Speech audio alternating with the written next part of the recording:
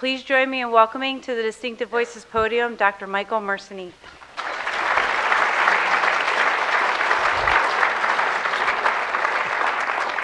Thank you very much. It's very nice to be here with you today. I want to say that before I start, that I was allowed by the University of California at San Francisco, which is my home, as a professor to take leaves of absence and found 2 companies. I'm actually, for a long time, I was the only professor allowed to do that and be able to return to my faculty position because I convinced them that it was not for self-aggrandizement.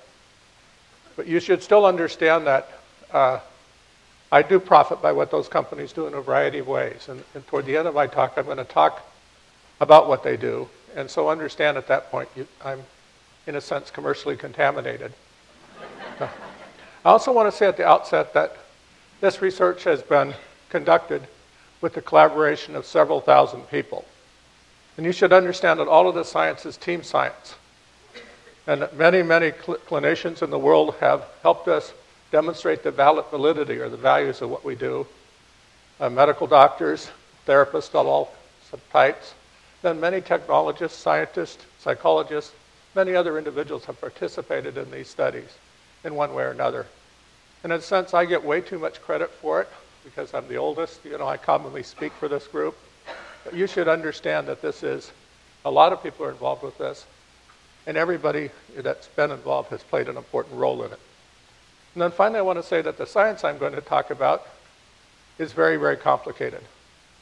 So you could say maybe about a third or maybe 40% of all brain science now focuses on the processes by which the brain changes itself in all kinds of ways as you acquire ability in life, across the span of a life. So you should understand at the outset that this is a deep and complicated business. And I can only talk about it in a very, very superficial way. So my passage across it is going to be superficial. So I apologize for that. For those of you who are not very familiar with this science, you can think of this as a starting point in your understanding of something that should be very important to you. And as I talk about it, I want you to know that if you want additional information about it, I have written a book specifically with the idea of trying to help you go a little farther, a little deeper into understanding as it might apply to you in your life. So I'm going to begin by talking about, well, this is not a good start. I guess I got to turn on my device here. I'm going to begin by talking about brain plasticity, and I'm going to specifically focus on an aspect of brain plasticity processes, and that is to say that the capacity of your brain to change, which is with us for life, is constructed by Mother Nature or the creator of the universe to be reversible. It's very easy to drive the brain in a positive direction, just as easy to drive it in a negative direction. I want to tell you a little bit about that reversibility and its sort of broad implications for all of us. And it will be a major aspect of what I try to explain to you today. I'm then going to go on to talk a little bit about how we extend this science, understanding how to brain change to try to control the genie, to bring the brain, you could say, under control, to drive brains in useful or corrective or positive directions, to strengthen human performance ability, to recover people from lost or missing function. I'm going to specifically focus on brain plasticity-based strategies that have been designed to delay neurological disease onsets. So a major thrust of what we're now interested in is to drive changes in the brain in ways that increase resilience in someone that's at risk for a bad fate, not so far maybe into their future, or maybe in the long run, in some distant point in their future. And then finally, I want to talk a little bit about how we're trying to apply this science to manage brain health. A brain is just about the last organ that you possess in your body in which has been any real attempt to manage your health. So we're going to talk a little bit about how we can now see a path to trying to get to that and deliver that possibility into medicine. So first of all, we now know that the brain is plastic, and it's plastic for life. You come into the world unformed, nothing in your brain, within your skull, except so much unorganized noise. And from that, rapidly, through quadrillions of transactions, of moments of change, you actually create a model of that world. And slowly, inexorably, you drive changes that allow you to control your actions within that world.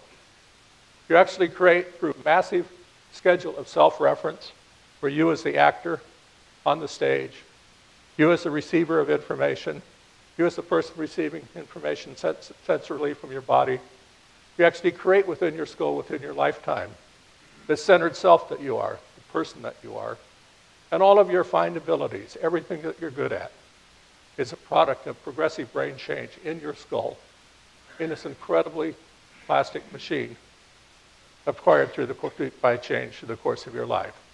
What a gift. Now we know that you can acquire ability at any point in life. We see this lady in the lower right. We know that she could have actually acquired a skill like this later in life. She could certainly improve at it if she worked intensely at an ability like this. But we know that any skill acquisition or development of any improvement of any skill actually requires brain change. This is a capacity that's with us for life. You can think of it as all of us being, in a sense, works in progress. Your brain made you, and whatever your age.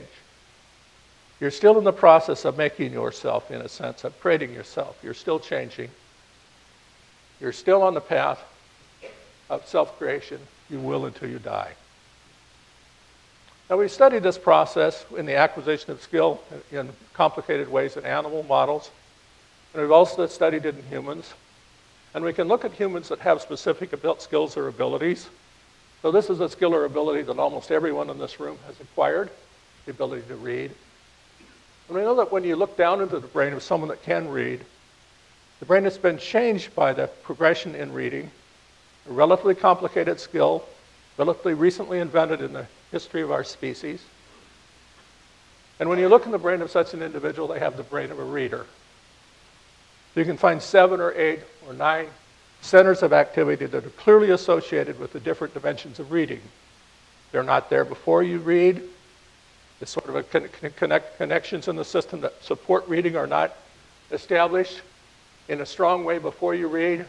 So now we're looking down at the brain of a series of readers just to the lateral surface of the brain. I've highlighted 2 areas on the lateral surface, and you can see these areas are strongly engaged in readers, not engaged at all, at least visibly, in non-readers. So these are matched children of the same age. Some children can read, some children can't read. Children that can read have a reading brain. We know that this area, the activity in this area is very strongly related to the acquisition of making that fundamental translation between word sounds that are translated as letters. The reading is an ongoing high-speed translation, an ongoing translation between the sound parts of words that bear meaning and those little squiggly symbols, those letters that represent them. So we know that that primary translation of sound, you could say, to script is occurring here. We know that this area, the activity in this area, is very highly correlated with the interpretation of the meaning of written words. Now, it turns out that you could take the great majority of children that can't read, and you can train them. And the training takes about, on the average, about 20 hours. And as a consequence of training them, you can create within the child a reading brain. So here's an example of a summary of information from 20 children who were trained. 17 of these children were successfully converted from non-readers to readers as a consequence of that 20 hours of training, progressive training on a computer. We say here we used brain plasticity to drive changes in the brain that would recover this capacity to read. I might say none of these children are yet reading, because all we've done in this training to this point is we train children to overcome a fundamental impairment that is disabling, that is frustrating their initiation of reading. Because the reason that most children can't read is because they are not representing the sound parts of words in an accurately detailed way. So for them, the translation from sound to letters makes no sense. They actually have to train the child as a listener. And we train the child to be a more accurate listener, the great majority of children will be enabled to learn to read. They still have to practice reading once this enabling occurs. And that can take several additional months. It turns out that 17 of these 20 children, these are just typical non-reading children, we've trained several million of them in this way in the United States. 1 million or so other children who couldn't read in other places in the world. And when we do that, we see that they acquire these activities, of course, that support the neurology of reading. Now, you might say there's a little stronger pulse here. We know this always arises when the child is initially, would occur in these children as well, when the child is initially learning to make this translation. And then we know 2 or 3 months, all of this activity will be above in the circle, just as in here. I've used this example to point out that when you're thinking about driving a correction in the brain to the benefit of someone that is impaired or that is struggling, you need to understand elemental aspects of the neurology, a way to know how to drive the correction or the change in the brain to generate the outcome that you're seeking. Now, you have actually acquired dozens and dozens of abilities like this by changing your brain, by creating a brain that for you has all of that capacity to implement all of these peculiar skills, all of this incredible tool use that you've mastered in your own life, and that you continue to drive changes in your brain. You're continuing to master new skills and abilities across the span of your life. Now, I want to focus on an aspect of this incredible capacity to change the brain by discussing a specific aspect of these change processes, and that is their reversible nature. We've studied this in animal models by studying rats in the prime of life, and then contrasting those rats. We looked at about 20 different aspects of their neurology and contrasted their brain aspects of their brain function, I'll talk about in a minute, and their physical brain, with the brains of animals that are near the end of life. So this is a rat that's several months away from its expected demise. You can tell that he's old because he has white whiskers. I like to say if you see a rat with white whiskers in your garage, be nice to him. He's old. And you see this young, vigorous person, much more with it. We know these individuals are swifter in lots of ways, physically and functionally more capable. Dare we call it cognitively more capable than the old rat that's losing it. So we basically look in 20 different ways, and we're getting into nerdy stuff now, at these rats, contrasting the differences that we see in young versus old brains. And the first thing you could ask, well, of these 20 things that we looked at, how many of them were different in an animal near the end of life as compared with an animal in the prime of life? And the answer is they're all different. Everything is substantially different in an old animal versus an animal young in full of it. And the second question we asked, well, how many of these things advantage the older brain? And the answer is, alas, none of them.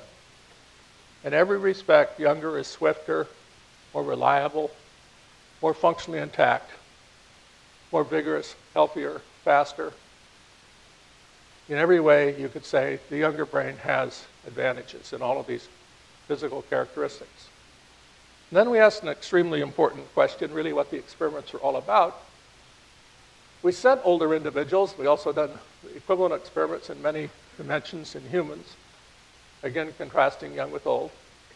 We sent them to the brain gym, specifically training them with using, we would say, brain health relevant strategies to drive changes in their brain. We're specifically trying to drive changes, positive changes in the functional characteristics of their brain.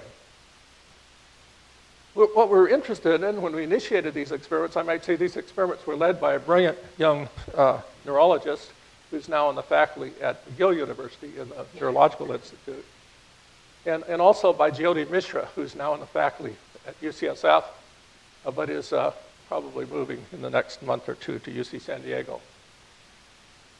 So to make a long story short, we engaged these individuals in relatively simple forms of training. One of our goals was to determine how complicated the training would have to be to drive positive change. And we'll start by answering the simple question that we're asking as the grand question: how many of these 20 characteristics that define the degraded operations, you could say, of the old brain, in contrast to the young brain, were reversible, were correctable by training? And the simple answer was all of them. Every dimension, every aspect of the brain in the old animal was driven a long distance, in most respects in an animal, this is a rat, not a human, all the way back to match the performance characteristics that we'd see in a rat in the prime of life. So I want to just show you a few, brief talk about this a little bit. And this is complicated science, so I'm sorry about that. So first we're going to look at local and long-range myelination. This is the insulation and the wiring of the brain. And we see in the systems that we've engaged in training, they're completely restored to a youthful status. We look at response powers, that is to say the magnitudes of responses that we evoke by test stimuli, and we see that they're restored to useful levels. They're very substantially lower before we train, recovered to youthful levels after we train. I might say the training takes a total of about 6 weeks. The training is relatively intensive. The rat is working very hard, making about 1,000 decisions every day about things that it's hearing in several complex different forms. So the rat's working hard at it. Not trivial for the rat. But he's driving all of these things back to a youthful level. When we look at response coordination, which is the critical dimension of change in an old brain, because response coordination confers reliability in the operation of the brain, we see it's more than completely rejuvenated. We actually have to train the young rat to bring it back to the characteristics that we see in the old trained rat. We look at specific neuronal populations, and these are key inhibitory cell populations. Never mind exactly what that means. But these neuron numbers that are expressing, that are active, as contributing to strong innervation of the brain, this is critical for controlling, again, synchrony and correlated activities in brains, and they're strongly restored by training. We look at the dendrites of cells. These are the receiving processes of nerve cells, and we see they're re-elaborated as we see in a young animal, and on and on. Everything we look at is restored to the status of a much younger animal, to a youthful state. So here's a few examples, and I know these are a little bit hard to see. You can see that this is myelination, and we're looking at the formation of new myelin. We see a lot of it occurring in the young animal. We see virtually none being generated in the old animal, and we see that's being restored by training. And actually, if we control the dosing, we can generate myelin on the same rate that we're generating in a young animal, in an old animal, after the animal's been trained. I might say that these effects are long surviving.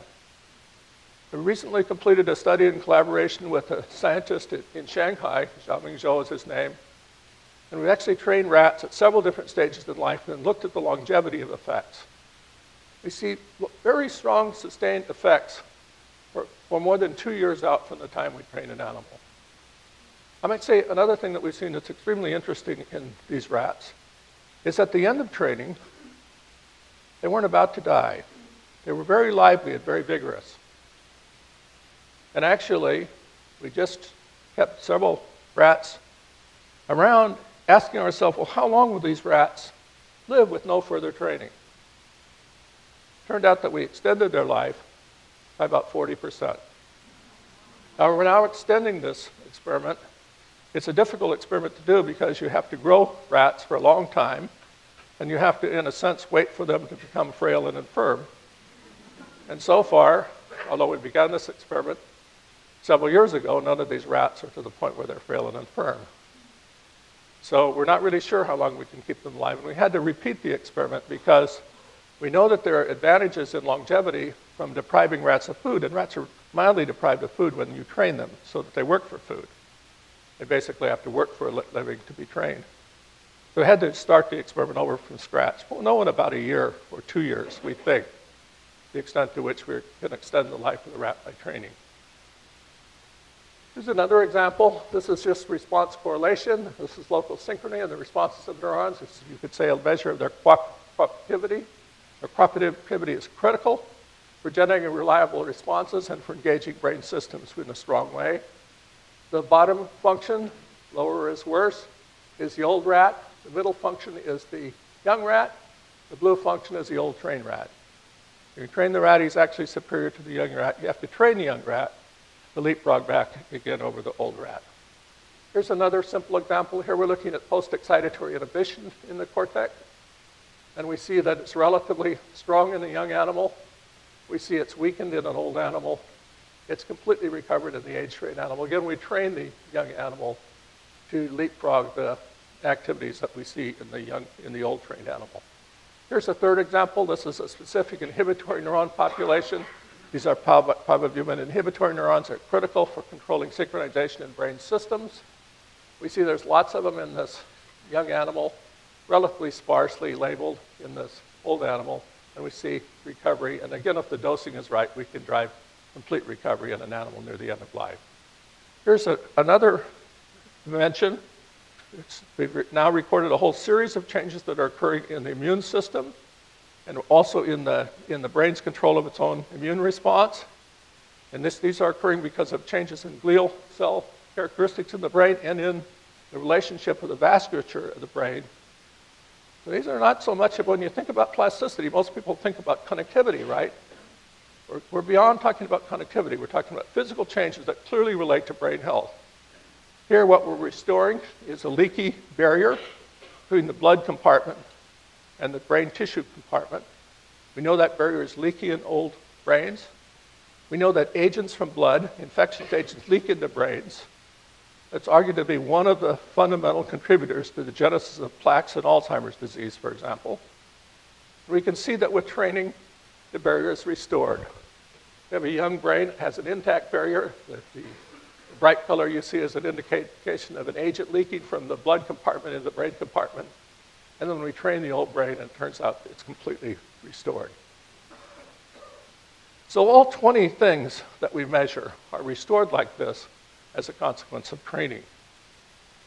Now, it turns out that the training that applies to accomplish this is relatively simple. First of all, it's important to know that these rejuvenating physical and functional neurobiological changes are coordinated. We train the brain in relatively simple ways, and all of these things change together. You could say, by training in these simple ways, we're driving the brain from a progression in which it's essentially destroying itself, and reverse that and drive it in a blastic or growth direction again, with all of these things changing in a positive direction again, in a recovering or strengthening or rejuvenating direction. This reversal is actually achieved by applying relatively simple forms. It takes two different forms of intensive behavioral training that engage both bottom-up and top-down brain system processes. This is a little bit nerdy, I know. The point is that the forms of training that are required to drive these changes are relatively simple. And they're not like the cognitive training that you commonly think about. It's not like practicing remembering or practicing problem solving. So if you go to the internet and you look up cognitive training, or you know about cognitive training, maybe some of you have practiced these exercises that you know about. This is not what I'm talking about. The training here is more elemental. There's substantial generalization beyond directly trained sensory perceptual systems. So we focus in this training in a system, and we actually see strong brain-wide effects in things like the blood-brain barrier recovery, or the recovery of the immune response across the brain, the recovery of fast responding across the brain. We see substantial generalization. We actually train in a system, and then we look at other systems, and we see that generalization expressed in them. They're also faster. they also have recoveries of these characteristics. And though all studies are less complete, we've done the same classes of experiment in a completely different population of animals. What we've done is we've raised animals, again these are rats, to have a very bad childhood, let's say. And we have degraded their neurology substantially, just as in humans. The neurology is substantially degraded by the fact of a very bad childhood. And then we've looked at those rats as young adults. And we've compared them with rats that have had a normal, you could say, healthy childhood. And again, all 20 factors are different. And all 20 characteristics that we record, we see a strong, sharp distinction between the brain of an animal model that has had a terrible childhood and the brain of an animal model that has had a hypothetically good one. And all are reversible. All can be driven in these young animals now in a corrective direction.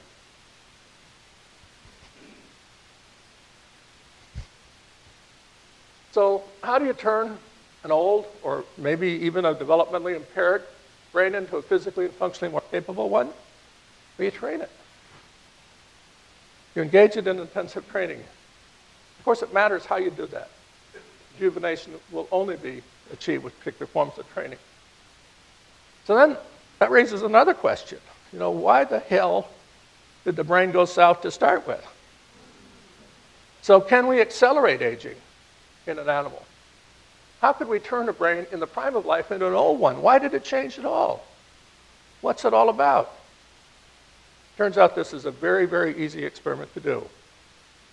And all you have to do to drive accelerated aging is to just add noise. And by noise, I don't mean exactly acoustic noise. I mean you need to manipulate the brain in ways in which you drive chatter.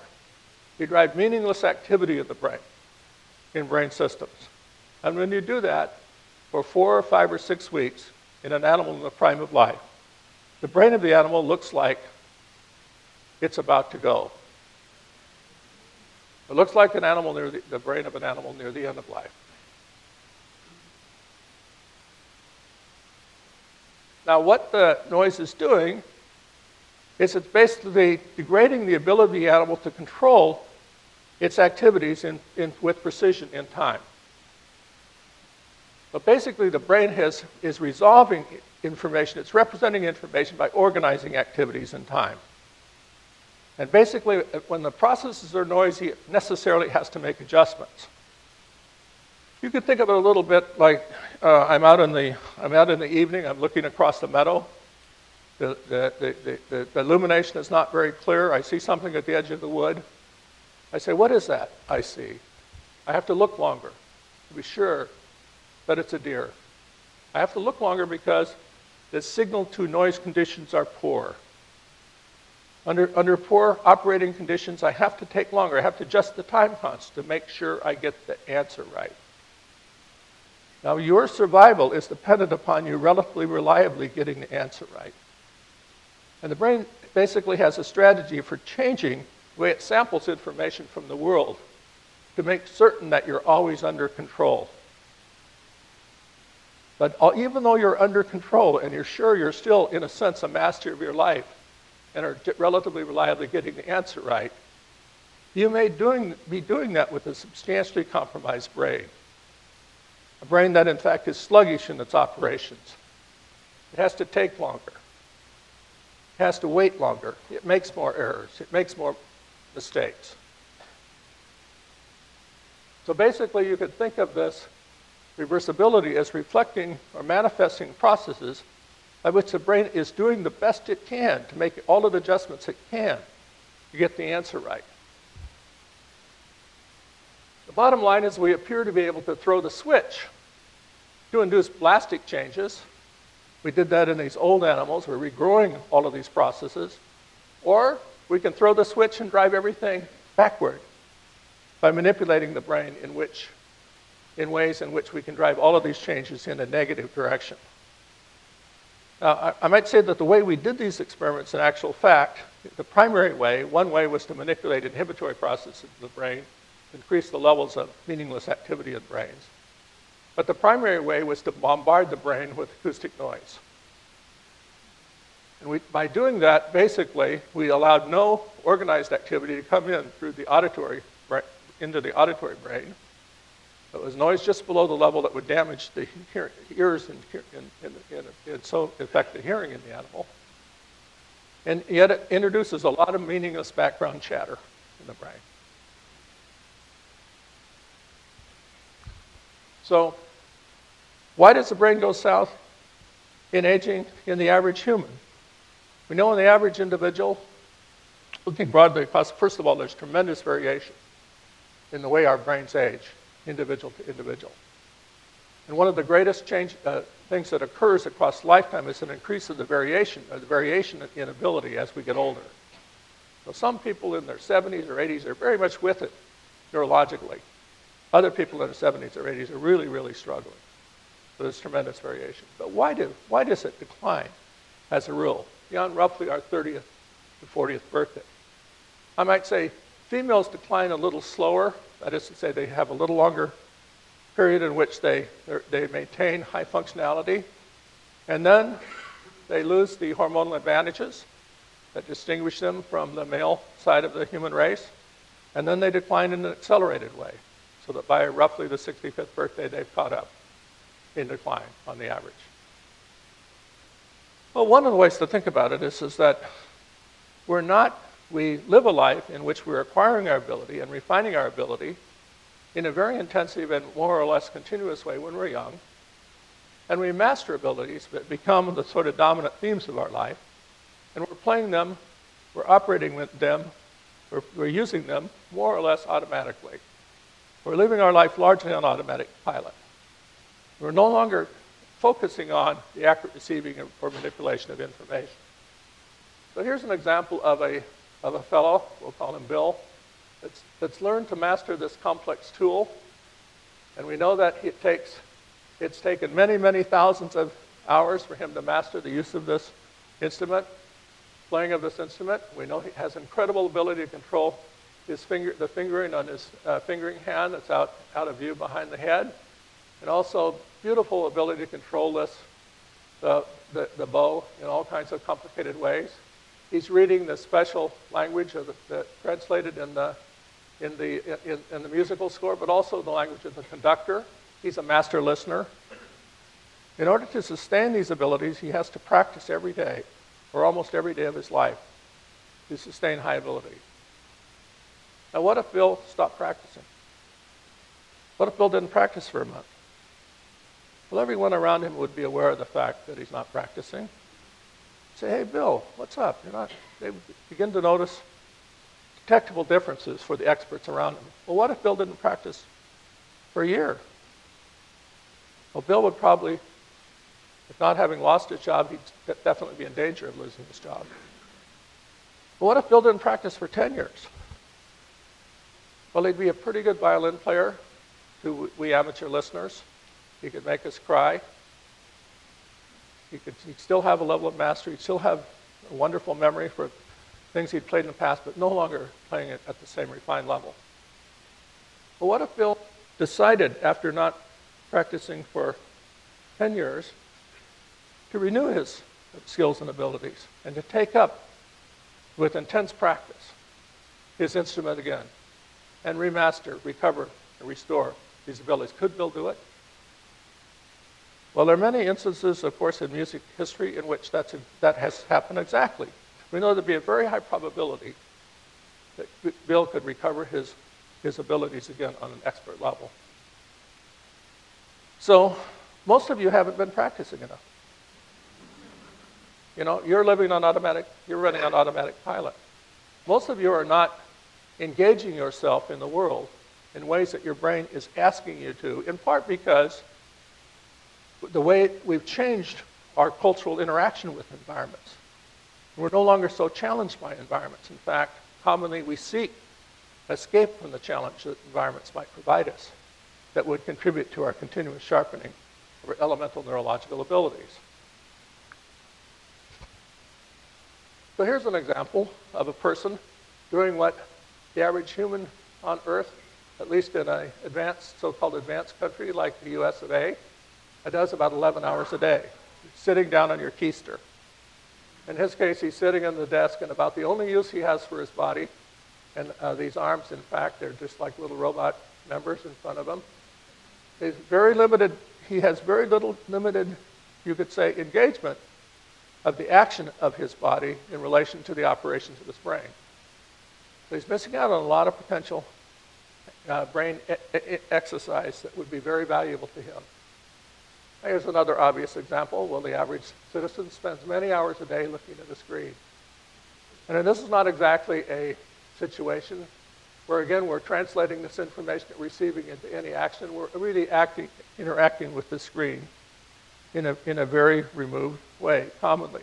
Exercising the hell out of our emotional responses. But that's about it. Of course, why do we need to actually reason to anything anymore? We can look up the answer.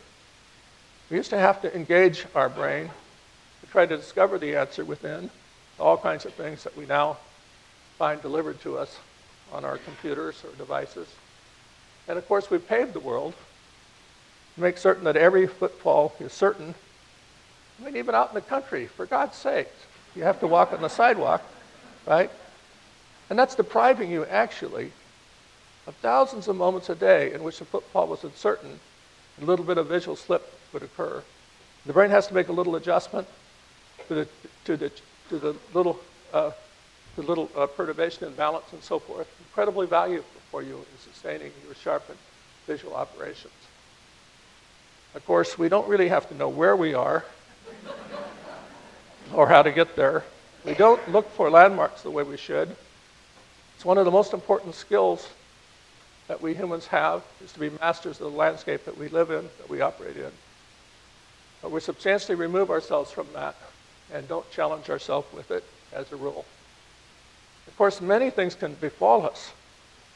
Many things can happen to us that can alter the quality of our neurology and could directly induce noisiness into the processes in our brain. So there's about 100 things that we know about that increase the noisiness of our brain and increase or accelerate the risk in which we're driven into the hole in an adult life in a modern world.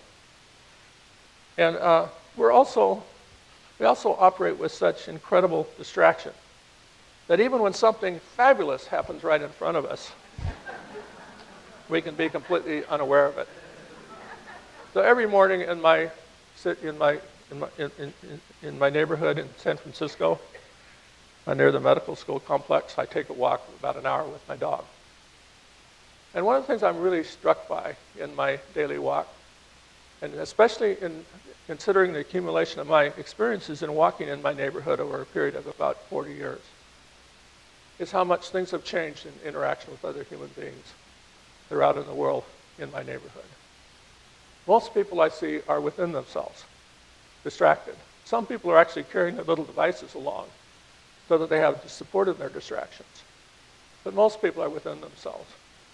Often their little private world, so removed from the physical reality they're in, they're clearly depriving their brain of all of the sort of necessary engagement that it might need to sustain its ongoing health.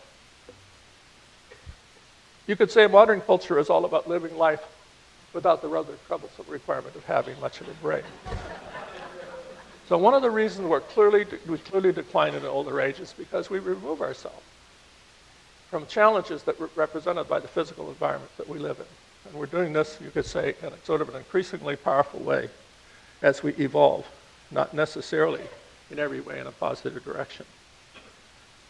Now, I also pointed out by showing you the individual that had fallen off his bike and whacked his head, that there are hundred or so many other vicissitudes that occur in the course of a life that can add to the noisiness of your brain. And all of these things we know, we can argue, plausibly contribute to increased noisiness. And you could say almost everybody has something befall them. Maybe multiple things befall them in life. Especially often in older age. So by the time you reach your 60th birthday, For example, about half of the human race has had a diagnosed mental illness, some form. Most people don't realize this. They've been seriously treated for something inside, and that something inside has clearly contributed to the rate at which their brain is changing in a negative direction. But many, many other things can occur. That in the brain can be infected or wounded in a whole series of ways. And many things can befall it that will drive it south at a greater than otherwise normal rate. Now, one of the consequences of all that is that as you age, the brain is making all of these complex adjustments, and that's reflected by the fact a signature index of that measure is the slowing down of the brain from the prime of life in your 20s and 30s, decade by decade, until essentially you fall off the cliff near the end of life. And this change is actually substantial. Over a 30-year period, you actually change a standard deviation. That's another way of saying that you move from the middle of the distribution to roughly the 16th percentile in 30 years. From 30th to 60th birthday, that's a big movement. By the time you reach your 90th birthday, you're down to a fraction of your ability and operating very, very sluggishly in all operations that we can measure in your brain. You might see that one of these functions is moving upward. It's kind of encouraging. This is knowledge. This is a placeholder for knowledge. In this case, it's vocabulary. Knowledge is cumulative. One of the reasons that young people let us old people hang around is because we've been recording information over a long period of life. And we've actually manipulated our brain in all kinds of ways and crystallized. We come to conclusions about it. We call that wisdom. Older individuals in societies are very valuable to societies. You couldn't imagine a wartime Britain being led by a 25-year-old Winston Churchill. So knowledge is valuable, and we do accumulate it. But wouldn't it be better if we were knowledgeable and swift as hell? Wouldn't that be better? Wouldn't it be better if we were still with it in every operational way? Wouldn't it be better if we had our health, our brain in this organic and physical ways within a healthier state? Of course it would be. Now, one of the illusions that many people have is that they're protected from hazards of old age because they have good genes. And good genes do matter. But there's so many other factors that can come into a life that are compromising to the brain. You always have to keep that in mind. Many, many other factors that can come into play that can overcome, you could say, the advantages you have by having strong genetics in your family, in your life. Now, it turns out that we can substantially improve the speed of your brain in operations by training you. Here's an example of individuals that have been trained on a computer exercise, and again, this is a kind of commercial. Okay, so be wary. This is on Brain HQ, which is a commercial website in a company that I've co-founded called Posit Science Corporation. And here we're looking at individuals of all ages, actually running from about 20 to about 90. And this is their performance in speed before they're trained. And you can see that just as in rats, older is slower, up is worse, lower is faster, okay? But you can see that very systematically beyond the second, third, or fourth decade of life, people are systematically slowing down on the average. This is from about 4,000 people, but we actually have this data. I could show you a figure like this for a couple 100,000 people. And now we train them all. And in this case, they're all trained equivalently. And you can see that everybody improves. The young people improve substantially, so do the old people. And now let's look at the performance of an old person that's been trained and compare their performance with a young person that's not been trained. And what we see is that they approximately match. So here we have a group of people that are in their 70s. This marks the people that are centered around 70 years of age, and you can see once they're trained, their performance at speed equates with the performance of an untrained 20-year-old. Now, it turns out that we see this recovery of elemental ability in skill after skill and ability after ability by training. Remember, these are very elemental measures of ability. This does not translate directly to measures of something like memory. We recently did a controlled trial in a population at the University of Iowa. Studies were conducted at the University of Iowa, and we saw this effect translated to an improvement of memory that equated with about 20 years. So in other words, we have an individual in operational speed measured in a variety of ways, and in memory in a variety of ways, in more complex functions in their brain. And the initial age at the beginning of the trial averaged about 69 years of age. And after the training, their performance ability matched the performance ability that we'd expect, as if they were about 22 years younger. So that's basically the level of changes that we see when we look at the impacts on more complicated skills or abilities. Now, we've actually done studies like this with many tasks. So here's a speed and divided attention task. It's multitasking, remembering faces, visual search, discrimination of word sounds, working memory, identification of syllables in a challenging environment, visual tracking. And you can see that in every case, I might say in the upper 4 panels, up is poorer. Every case, older is worse. In the bottom 4 panels, down is poorer. In every case, older is worse. And now what the purple line represents in every case is the movement of the trained older person back to the performance level in the direction of the 20-year-old. And you can see here the older trained individual is substantially superior to the young untrained individual, matches it better, substantially better, little better, and so on and so forth. So we see this over and over again in humans as we did in rats.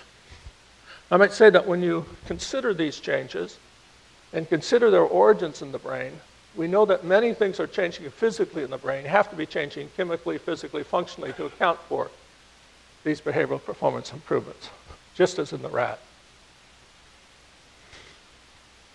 So one of the reasons that I showed you the example or focused on the representation of speed is because a trial has been conducted beginning about 15 years ago in about 3,800 individuals who were trained specifically in the task that I illustrated earlier, a task in which people were trained to make decisions about what they saw at speed.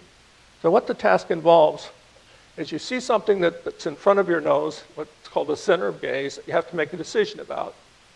And initially it's presented relatively slowly, relatively deliberately, and you have to identify what it is. So there's several alternatives that it could be. You have to figure out which one it is that you see.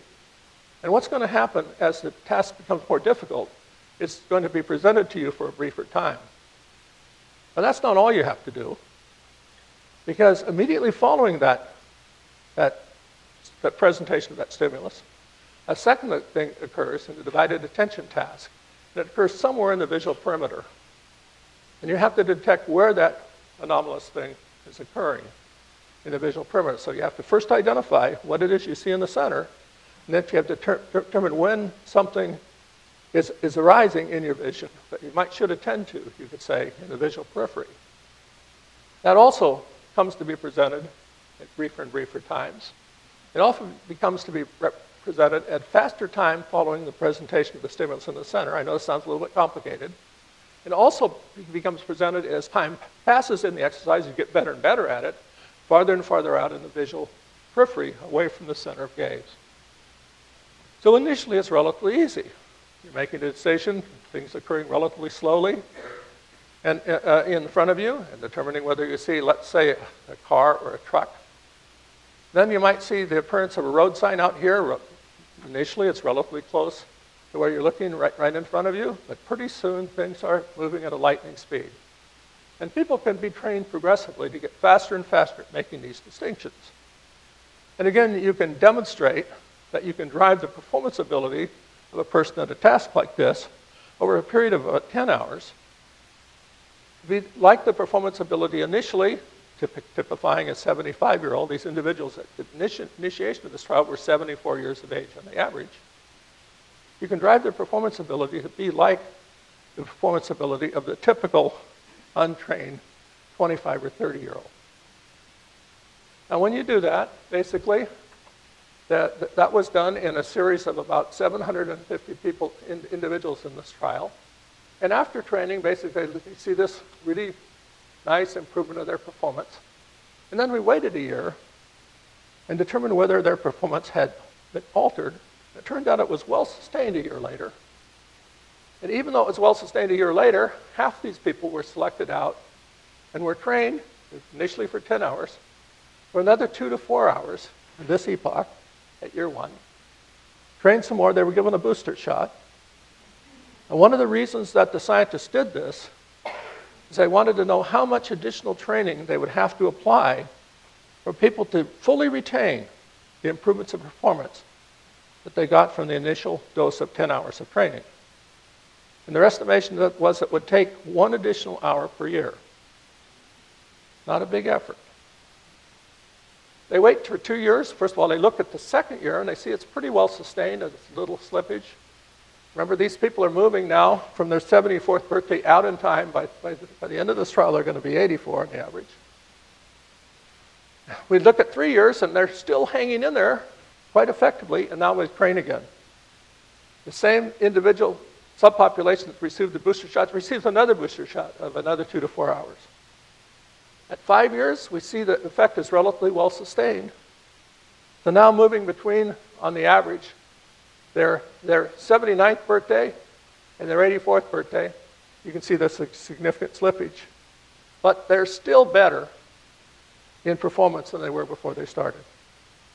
So first of all, you can drive a change in this performance ability that's relatively long enduring. And the change can drive you back to the performance that equates to the performance of a much younger individual.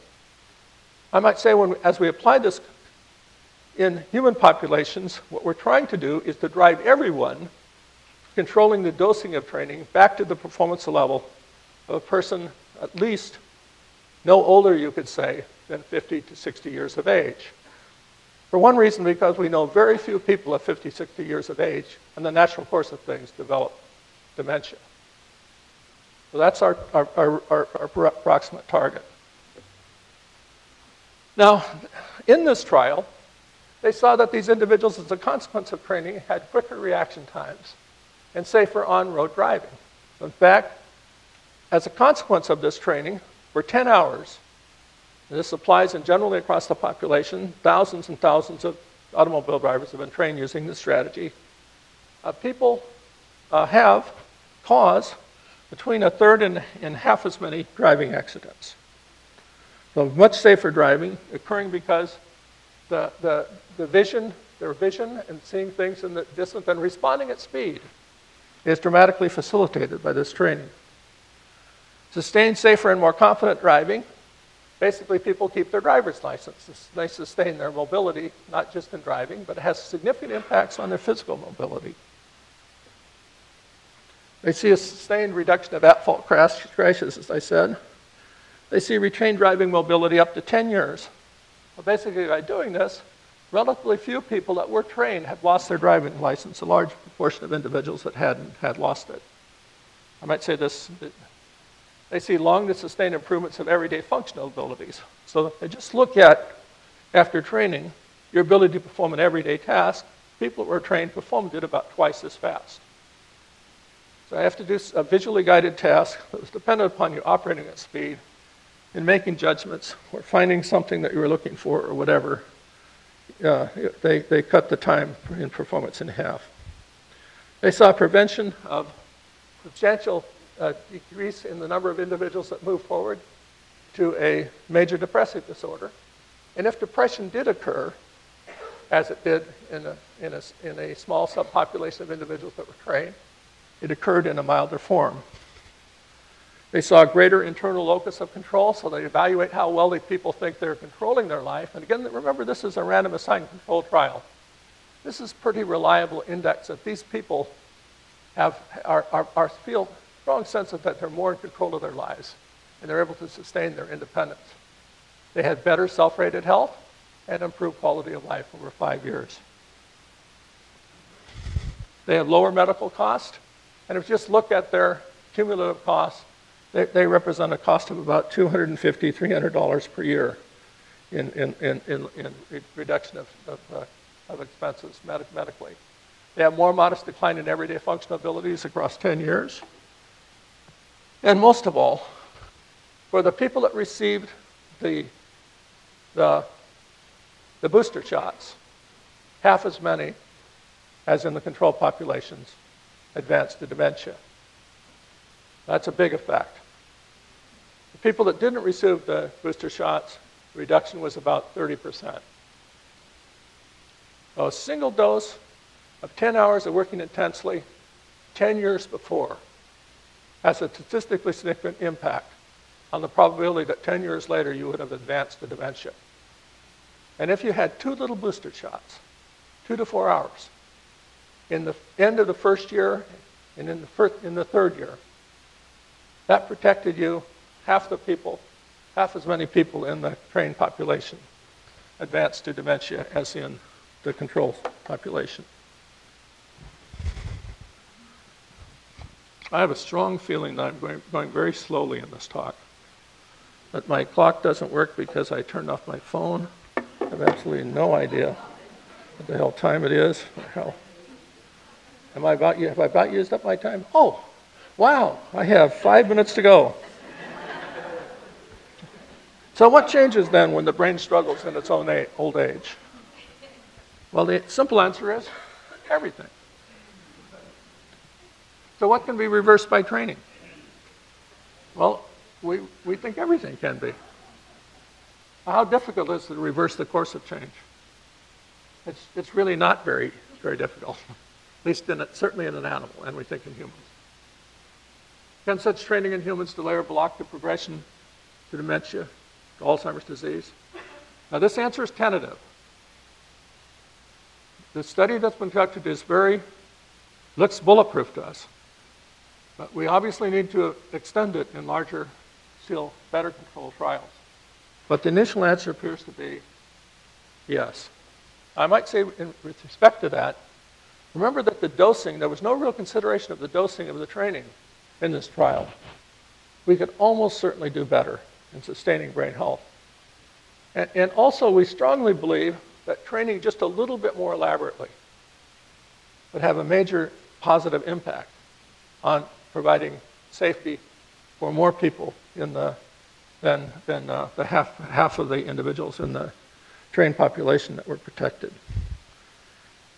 Finally, we see this science as providing a straightforward basis for managing brain health. Because we can control the dosing in an individual, we can monitor brain speed, we can monitor the characteristics of the brain that reflect these aspects of its organic health. We can do that relatively simply by having people perform simple exercises on a computer, assessments that are computer-based every so often. Tell us whether they're still safe. Tell us whether they're in a hypothetically safe position.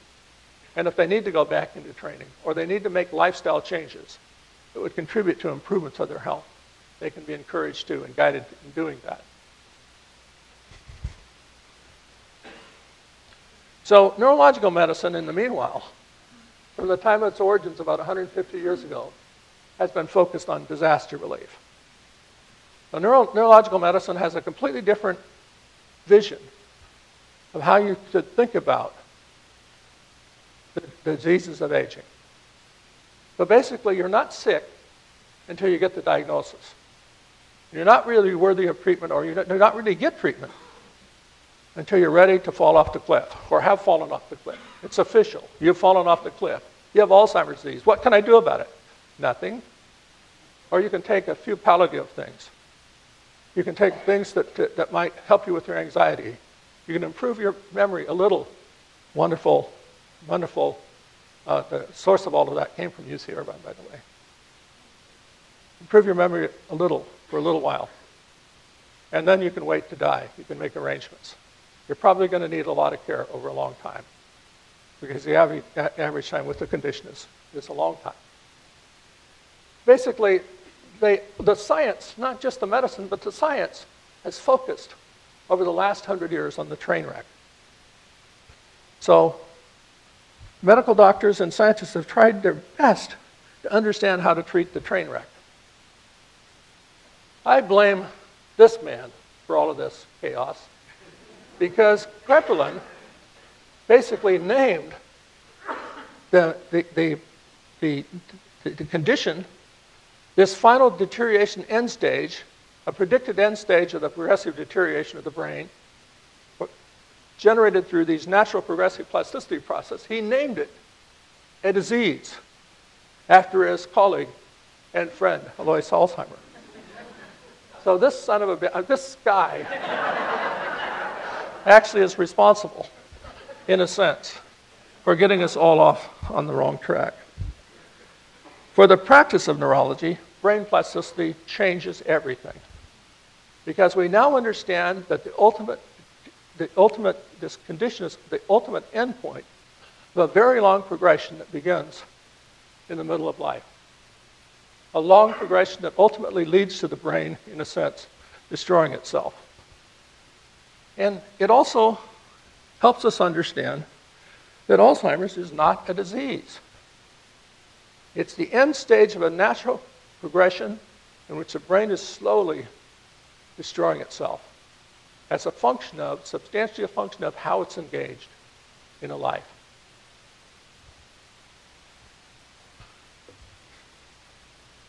So the neurologist still waits for and tries to understand and tries their damnedest to cure the train wreck. You know, it's as if you believe that once the brain is in this condition, there can be some magical chemical agent that can restore it. It's stuff in utter nonsense. Drugs can't work to achieve the miracle. The only way the brain could be substantially restored is by training itself, you could say, to drive itself out of the ditch. Better still, to prevent the train wreck.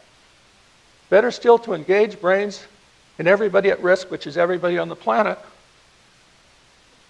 to sustain yourself in ways that would prevent the train wreck. So we're entering a new era of brain health medicine in which neurological status can now be inexpensively assayed for pennies and continuously monitored.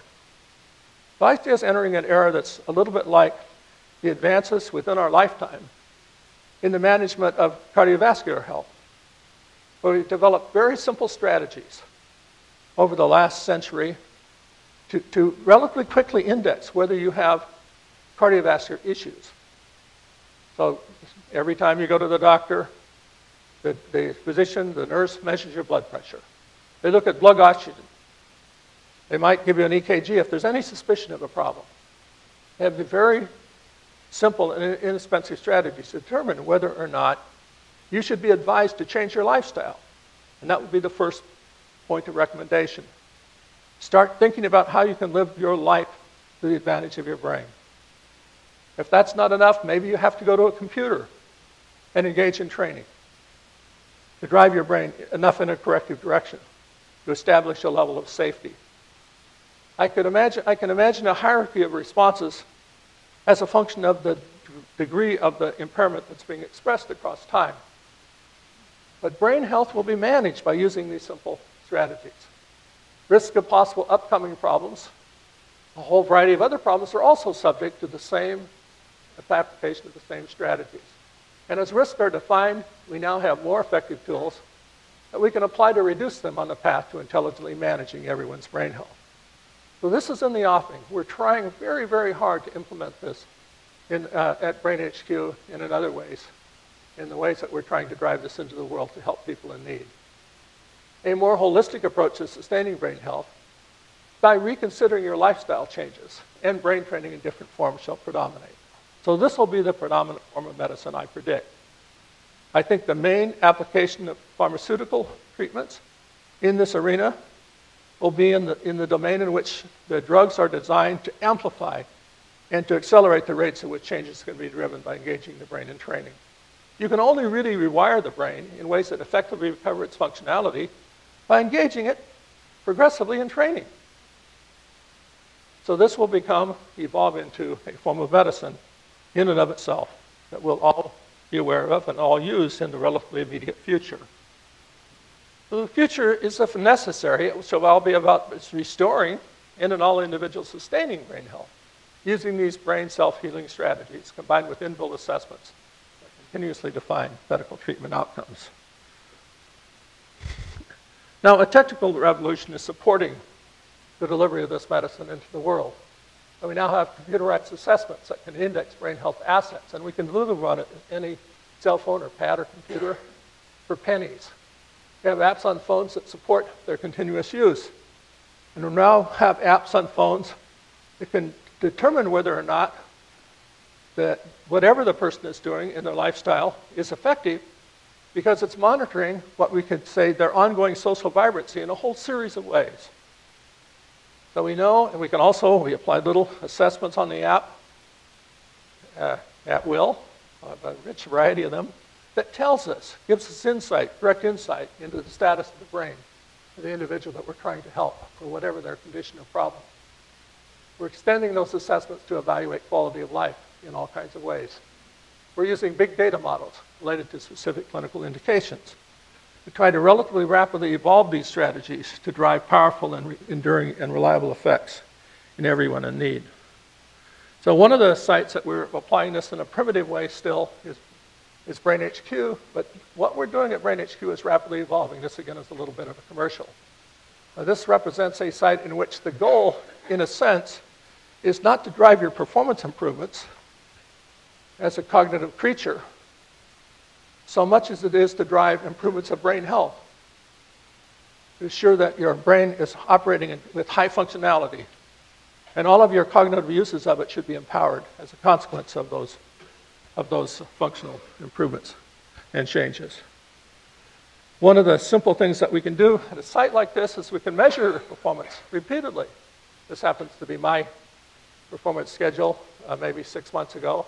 I'm proud to say I'm now at the 92nd percentile for people at my age. I'm 74. That's not too good, you might say, but this is indexing my brain health. I'm really a lot swifter than that. Just teasing. Just teasing, of course. I could actually set this back and see how I'm relating to the average 20-year-old in what I'm doing. And that's another way of saying that if I'm doing okay in relation to the average 20-year-old, I'm probably doing okay from the point of view, which I am, from the point of view of my ongoing brain health. Now, we've been applying this science to develop new medical treatments for a variety of other conditions.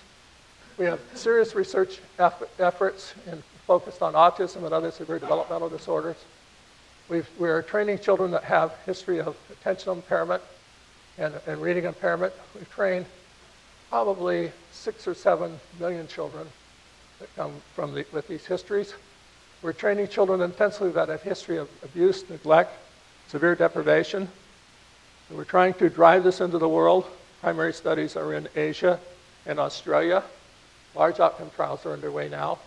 We think we can recover most of these children to a normal life, to an effective life. We're studying individuals that have brain injury, concussion, traumatic brain injury, stroke. People's brains have been poisoned or infected, have metabolic challenges, or have suffered the woes of chemotherapy. There are very strong impacts in all of these populations. I've highlighted these individuals in the bottom because in all of these cases, they're examples of instances in which we have the sort of dual objective of both increasing resilience and providing protection by training an individual at risk for a bad progression, a progression to a disaster, as well as trying to train individuals that suffer from the disaster. To try to, in a sense, help them, guide them through brain training out of the hole that they're in. So that includes individuals that are addicted. So we're trying to see if we can increase resilience in young individuals that we know are at risk for addiction. We're also running a substantial trial now in individuals that are just out of prison that had an earlier period of addiction. They went in as addicts, which 70% of individuals in federal prisons do in the United States, seriously addicted when they enter prison, and they come out. And the question is, can you train them in a way that reduces the probability that they'll fall back into it? We're also applying training to try to drive changes in the brain to increase the probability of recovery from addiction. And like we talked about Alzheimer's disease, Parkinson's disease, we think it's preventable. We think we can at least delay the onset substantially. Huntington's disease, we know that we can't prevent it. It's a genetic disorder. We now see that we can delay the progression of the symptoms of Huntington's disease and protect people from the disastrous end stages, at least delay it. Schizophrenia is probably preventable. Depression, bipolar, probably be monitored and determined when a person is about to fall into it. It's a long series of changes before you actually fall into these conditions, and so on and so forth. So in a whole variety of ways, we're trying to reduce this to practice to relate to these specific clinical indications in medicine. There's a future in this. And ultimately, this will come into medicine, and ultimately the outlook of the average neurologist will change. And they'll begin to see all of these conditions as they are, as a passage in a brain that goes left when it should have gone right, and went south when it should have gone north. All of that movement in the direction that's leading it to what we've long described as pathology is detectable. We can see it happening. We can see it coming. In many instances, we will treat the condition by basically driving the brain in ways that increase its resilience with the goal of preventing it, and not awaiting to the disaster where it's so difficult to treat. So we can see a clear path forward for transforming brain health medicine. So I'm very optimistic about how this is going to come into the medical realm and the impacts it will have in medicine in the very near future. Finally, if you want to read or know more about this, I suggest that you might think about beginning with a book. Again, this is kind of a commercial. And you might enjoy this book. It provides additional information, and if you go to the website that supports the book, you'll find lots of scientific references that relate to the things I've been talking about. Thank you very much.